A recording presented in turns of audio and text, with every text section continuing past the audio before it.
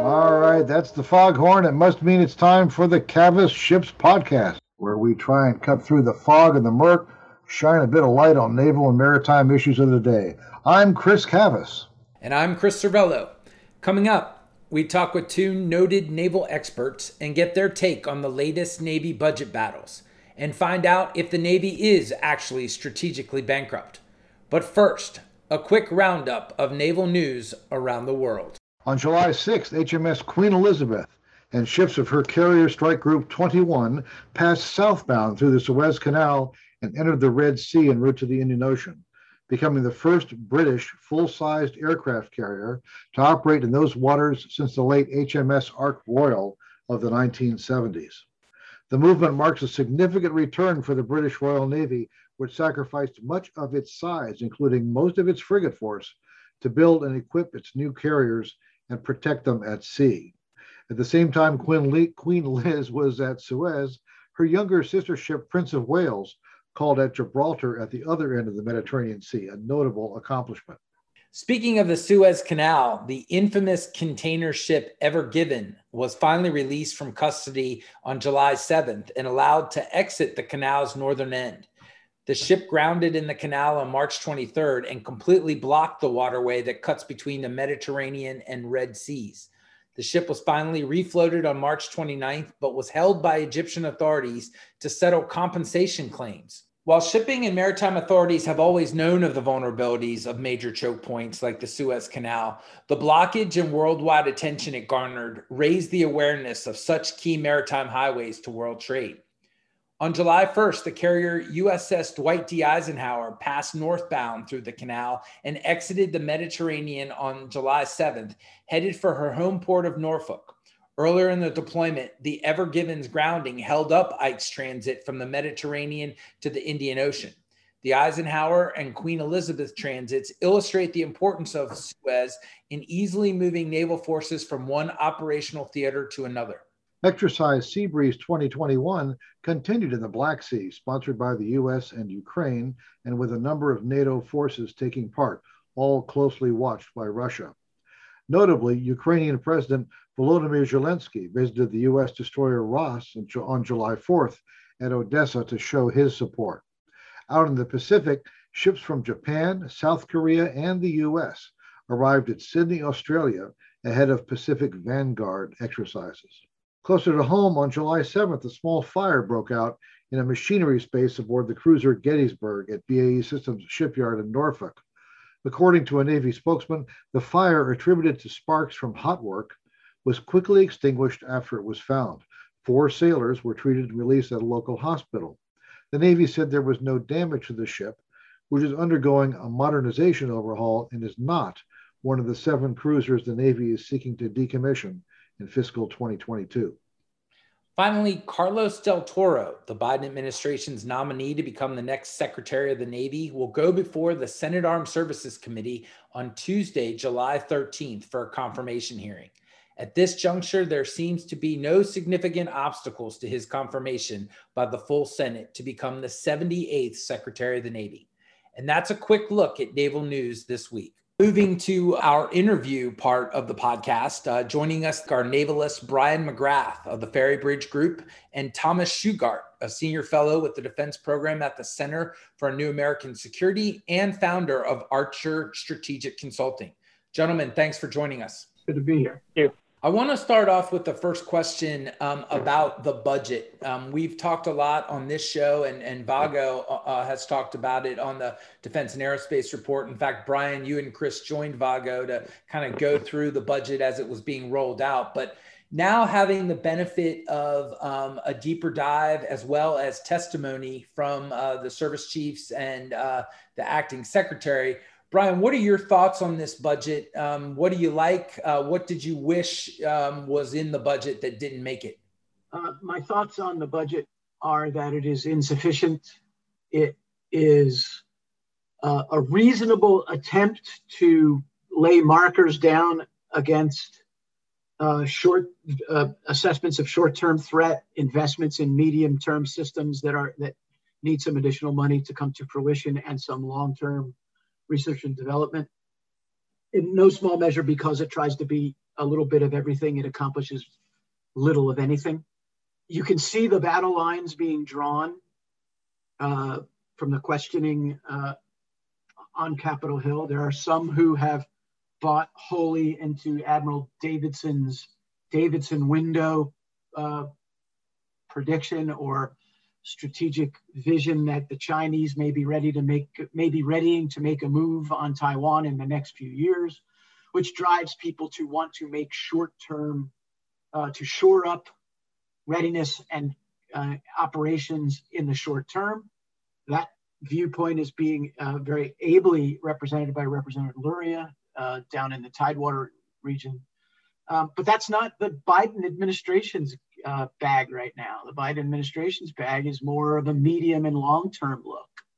For the listeners, Chris Dougherty at the Center for New American Security did a piece on War on the Rocks last week, I think, that maybe you guys can include in your show notes or whatever, but that sort of lays out the Navy's problem in a really articulate way.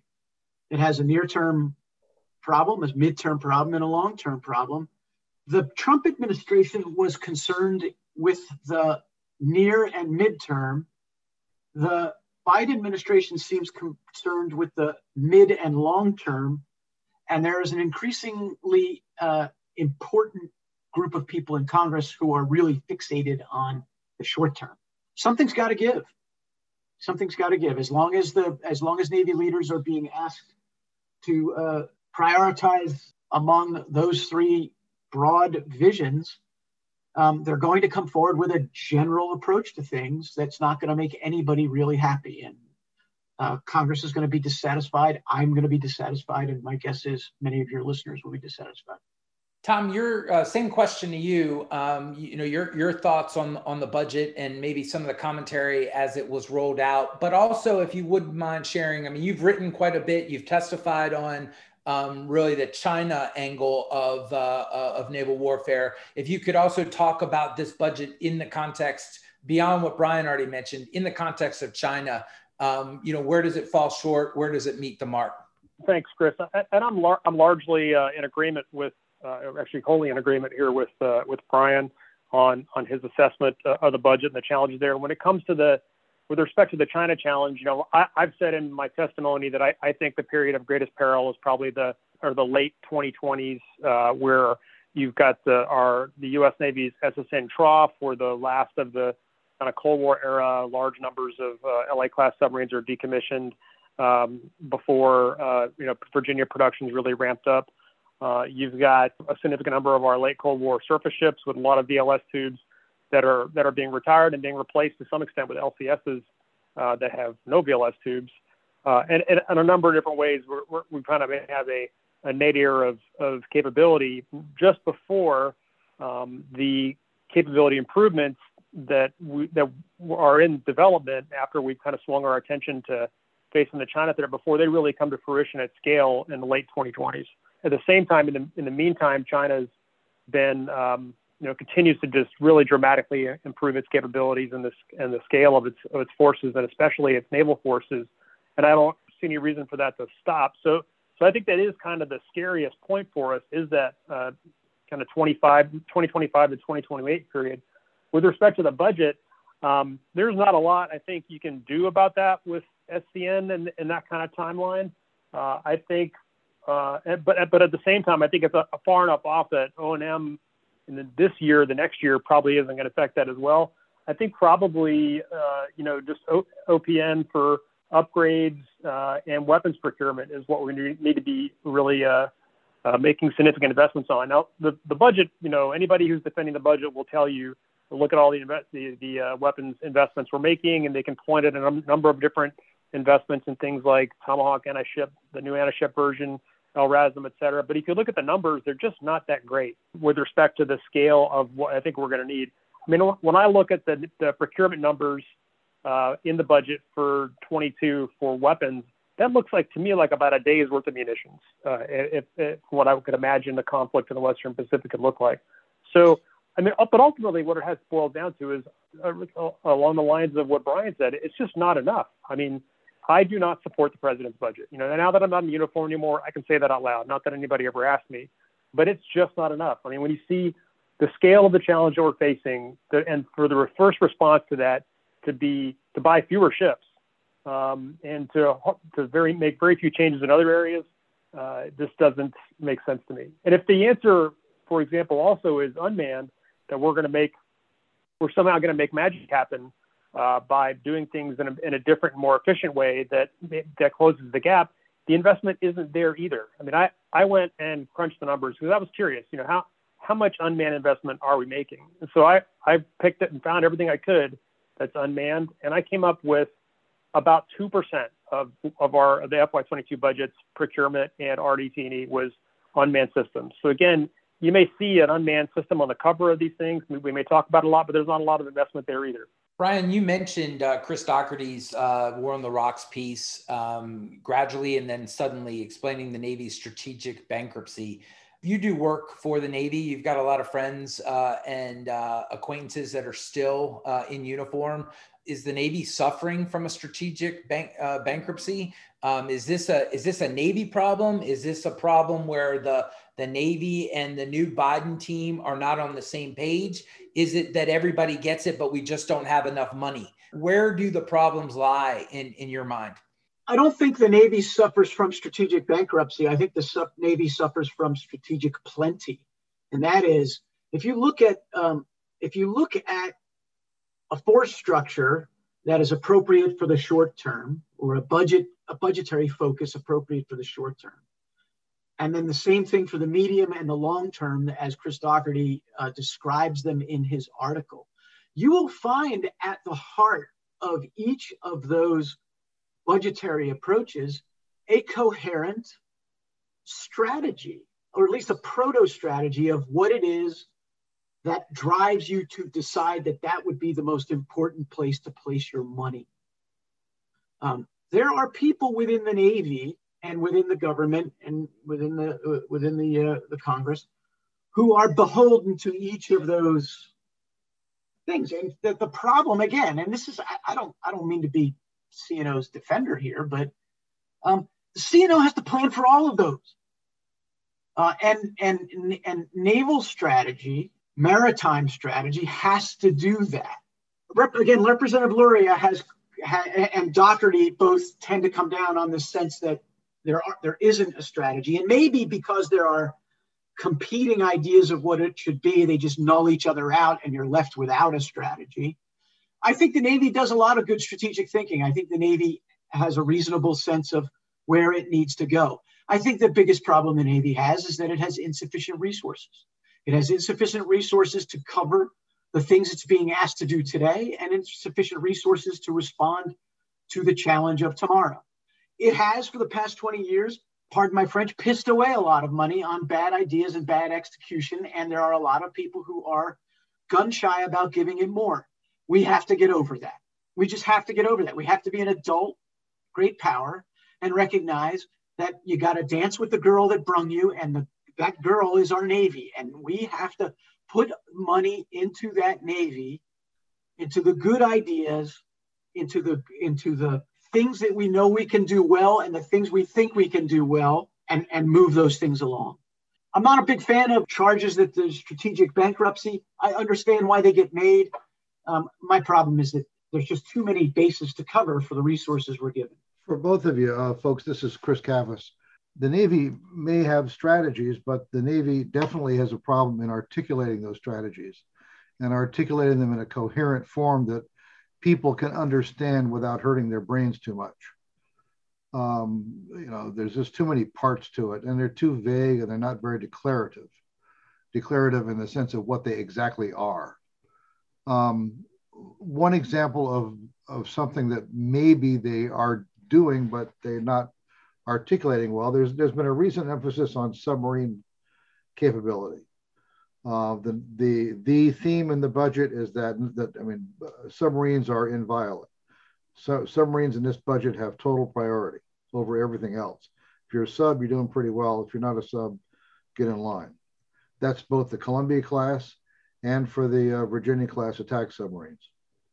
But and lately the Navy has been there's been a clear campaign to make the silent service much more visible, a lot more imagery of submarines on deployment, doing things at home and refit, whatever. It's just, it's a remarkable change for a service that doesn't like to call attention to itself, inherently doesn't like it. If you talk about deterrence, nothing really beats the power of a submarine. So in some ways, you could say this added emphasis on subs, both in the budget and both in the PR area, is to emphasize that the U.S. Navy has this capability, this undersea capability that is unmatched. You could say, well, the message of the Chinese is, if you want to build a lot of targets, feel free. We have a lot of submarines, they have torpedoes, and it's a target-rich environment. But we don't articulate that. We sort of leave that open to interpretation. Either of you, and Tom Sugar, you are a submariner. Is this something that, do you feel that there should or could be more emphasis on the combat capability that we do possess, the superior combat capability that we do possess, rather than the endless fretting about the Chinese are building ships at a rate that we can't possibly hope to match? Is that an opportunity?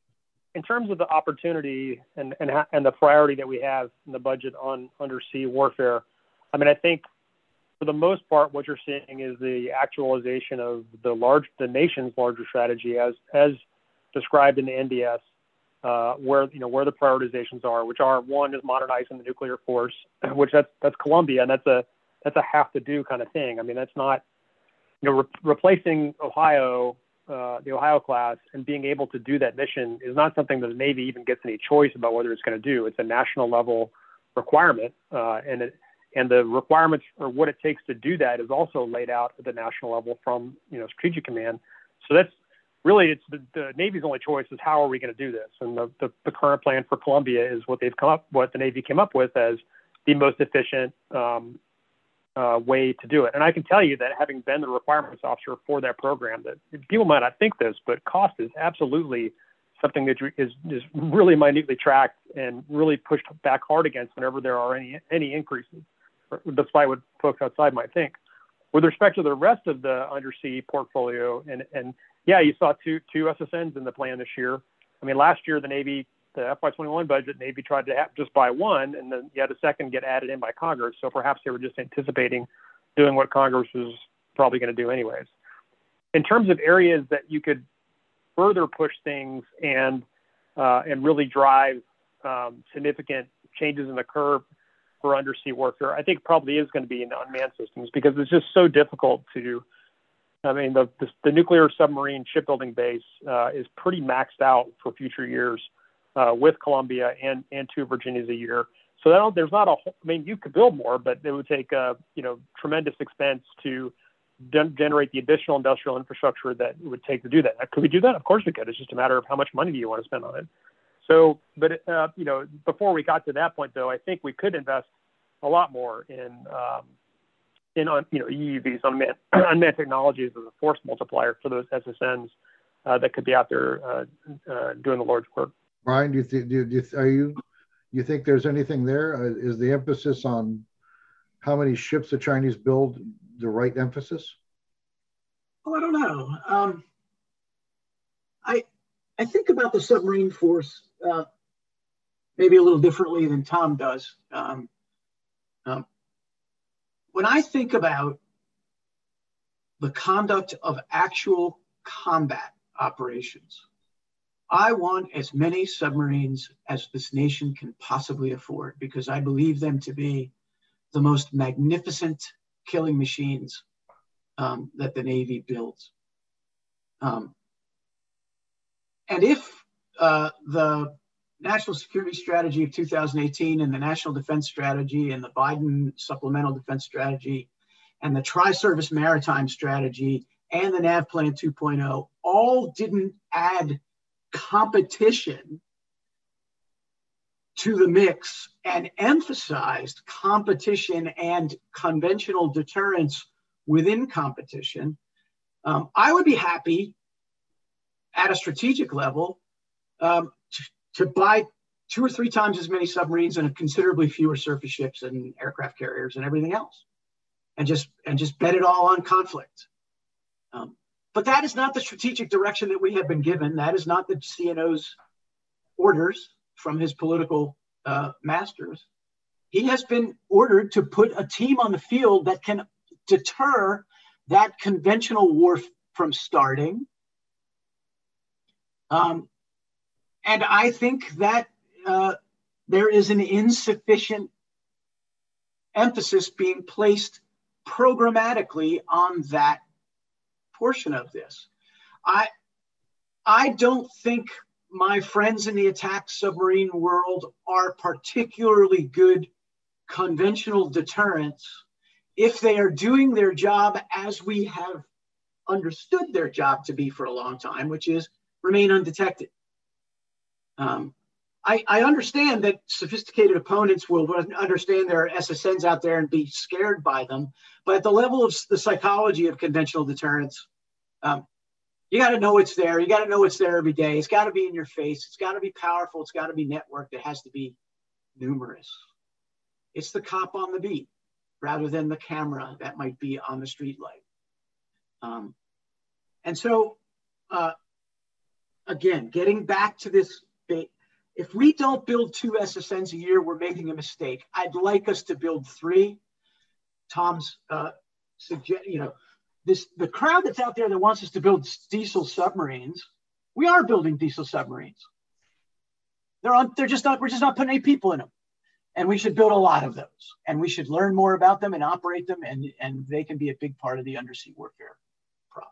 In the couple minutes we have left, I want to shift just briefly and talk about the Secretary of the Navy. The Biden administration nominated Carlos Del Toro. Brian, he was the commanding officer of the ship that you commanded. I think immediately before he commissioned that vessel. I want to get your thoughts from both of you. What advice would you give to Carlos Del Toro as he testifies? And then if he is confirmed, what does he need to be thinking about, and where should he be prioritizing his time? And I'll start with you, Brian. Carlos was the first CO. I was the third CO. I know Carlos a little bit. I don't think I've laid eyes on him in 10, 12 years. I am disappointed, not in Carlos and not in the choice of Carlos, but in the process that brought this nomination forward, the length of time it took, the fact that the Army and the Air Force get people who have spent the last 20 years deeply engaged in policy and strategy and the Department of Defense. And Carlos has built a good business, and Carlos has been very successful. But I haven't seen Carlos write anything or think about anything or produce any work that leads me to believe that he has been thinking about sea power. And I think that Secretary of the Navy ought to be thinking about sea power. So my advice to Carlos Del Toro is to come into that set of hearings with a theory of sea power, with a sense of what he wants to do as Secretary of the Navy to deliver on the promise of sea power as the enabling element of military power for essentially an island nation's international defense and prosperity strategy. That's what I'd like to see Carlos do. Tom, your thoughts? I don't know Mr. Del Toro, and honestly, before the nomination or the rumors of the nomination came up, I'd never heard of him. That may speak somewhat to what Brian was saying about with respect to his presence or lack thereof in the discussion in these circles. I mean, I'm happy to see somebody who's a former naval officer potentially that certainly brings some perspective to the table. With respect to advice, I mean, obviously, if you want to get the job, you've got to say the right things in public to get it. And and there's of course an ongoing conversation. And I put a thread out a while back about how the entire last couple of decades, as we've watched our naval primacy come under greater threat, how it's been an unending parade of SecNavs and CNOs largely telling Congress that everything was going to be okay with their proposed budget. I don't expect that to change, but I sure hope that behind closed doors, he's going to be willing to say hard things to people that need to hear it in terms of the reality that the Navy is already and is certainly going to be facing in terms of the challenges we have coming up. Because I don't necessarily think that may have been happening. Commander Salamander has a good theory on this, and that's Carlos's proximity to the levers of power within the Democratic Party is a good thing and will give him entree and contacts that others have not had. If that theory plays out, I'd be very pleased. Yeah. Brian McGrath, Tom Shugart, thank you very much for joining us. It's always a pleasure to talk to you. We could run this for hours and hours to talk about, what the Navy's doing, where it needs to go, but greatly appreciate your time. Look forward to having you back on again soon. Thank you, fellas. Thanks, folks. My pleasure. Thanks. Now hear this. Now hear this. All right. That means it's time for Squawk Box. This week, remember the Bonhomme Richard. July 12th marks the 1-year anniversary of the fire aboard USS Bonhomme Richard. The big deck amphibious assault ship was nearing the end of a major 2-year, $250 million overhaul, an upgrade that was to allow her to operate the F-35B Joint Strike Fighter. The fire broke out while the ship was pierside in the U.S. Navy's second largest naval base, at San Diego. The blaze was declared out on July 16th, more than 4 days after it began. The damage was extensive and affected 11 of the ship's 14 decks. Over the course of the fire, hundreds of sailors and firefighters were involved in fighting the conflagration, which was fully visible to thousands of people in the San Diego area. But at every turn, when one might have expected the fire to come under control, it did not. While a series of decisions were made on how to fight the fire, none of them were successful, at least until after 4 days and the ship was a near wreck. The disaster was unprecedented. Not since the 1941 Japanese attack on Pearl Harbor had a major warship been lost in the heart of a large American naval base. The closest such event was in 2012, when a fire later determined to have been started by an arsonist caused severe damage to the submarine Miami while in dock at Portsmouth Naval Shipyard. That fire, which was put out after 9 hours, caused so much damage the Navy reckoned the cost of repair wasn't worth it, and the Miami was decommissioned. It didn't take the Navy long after that Miami fire to determine a number of fixes were needed to improve fire watch and firefighting procedures for ships in overhaul. And those directives began to be issued only a few weeks, some cases days, after the Miami fire. The arsonist was eventually convicted and sent to prison. Yet it has been a year since the Bonhomme Richard burned, and no one has been held accountable, no cause revealed, no public report on the event ever been issued. The Navy cites multiple ongoing investigations, but it should not take a year to figure out what happened. There are two major issues. First, how did it start? Completely separate from that is another question. A fire started, and then what happened? But there's no accounting, no acceptance of responsibility, no indication that what happened on the once mighty Bonhomme Richard will not happen again. The burned out hulk of the ship now lies at an obscure Texas scrapyard, never again to go to sea. It is out of sight and in danger of falling out of mind. The time is long past for the Navy to have publicly provided answers to what caused the loss of the Bonhomme Richard. That a year has gone by with no official report looks and smells like a deliberate cover-up. Slogans like Remember the Maine, Remember Pearl Harbor, and Remember 9/11 remain famous for their call to remember those responsible for those disasters. To those well-worn phrases, I'll add, remember the Bonhomme Richard. Well, that does it for this week. As always, our thanks go out to Vago Muradian for his support. Follow us on Twitter at Cavas Ships. As a reminder, the Cavas Ships podcast is available on SoundCloud, iTunes, iHeartRadio, Google Play, and Spotify. If we're not on your favorite channel, be sure to shoot us a DM and we'll see what we can do. Also, if you're interested in sponsoring the podcast, shoot us a note. Exciting opportunities for regular or trade show coverage are available. All right. I'm Chris Cavas. And I'm Chris Cervello. Thanks for listening. And bye. Bye-bye.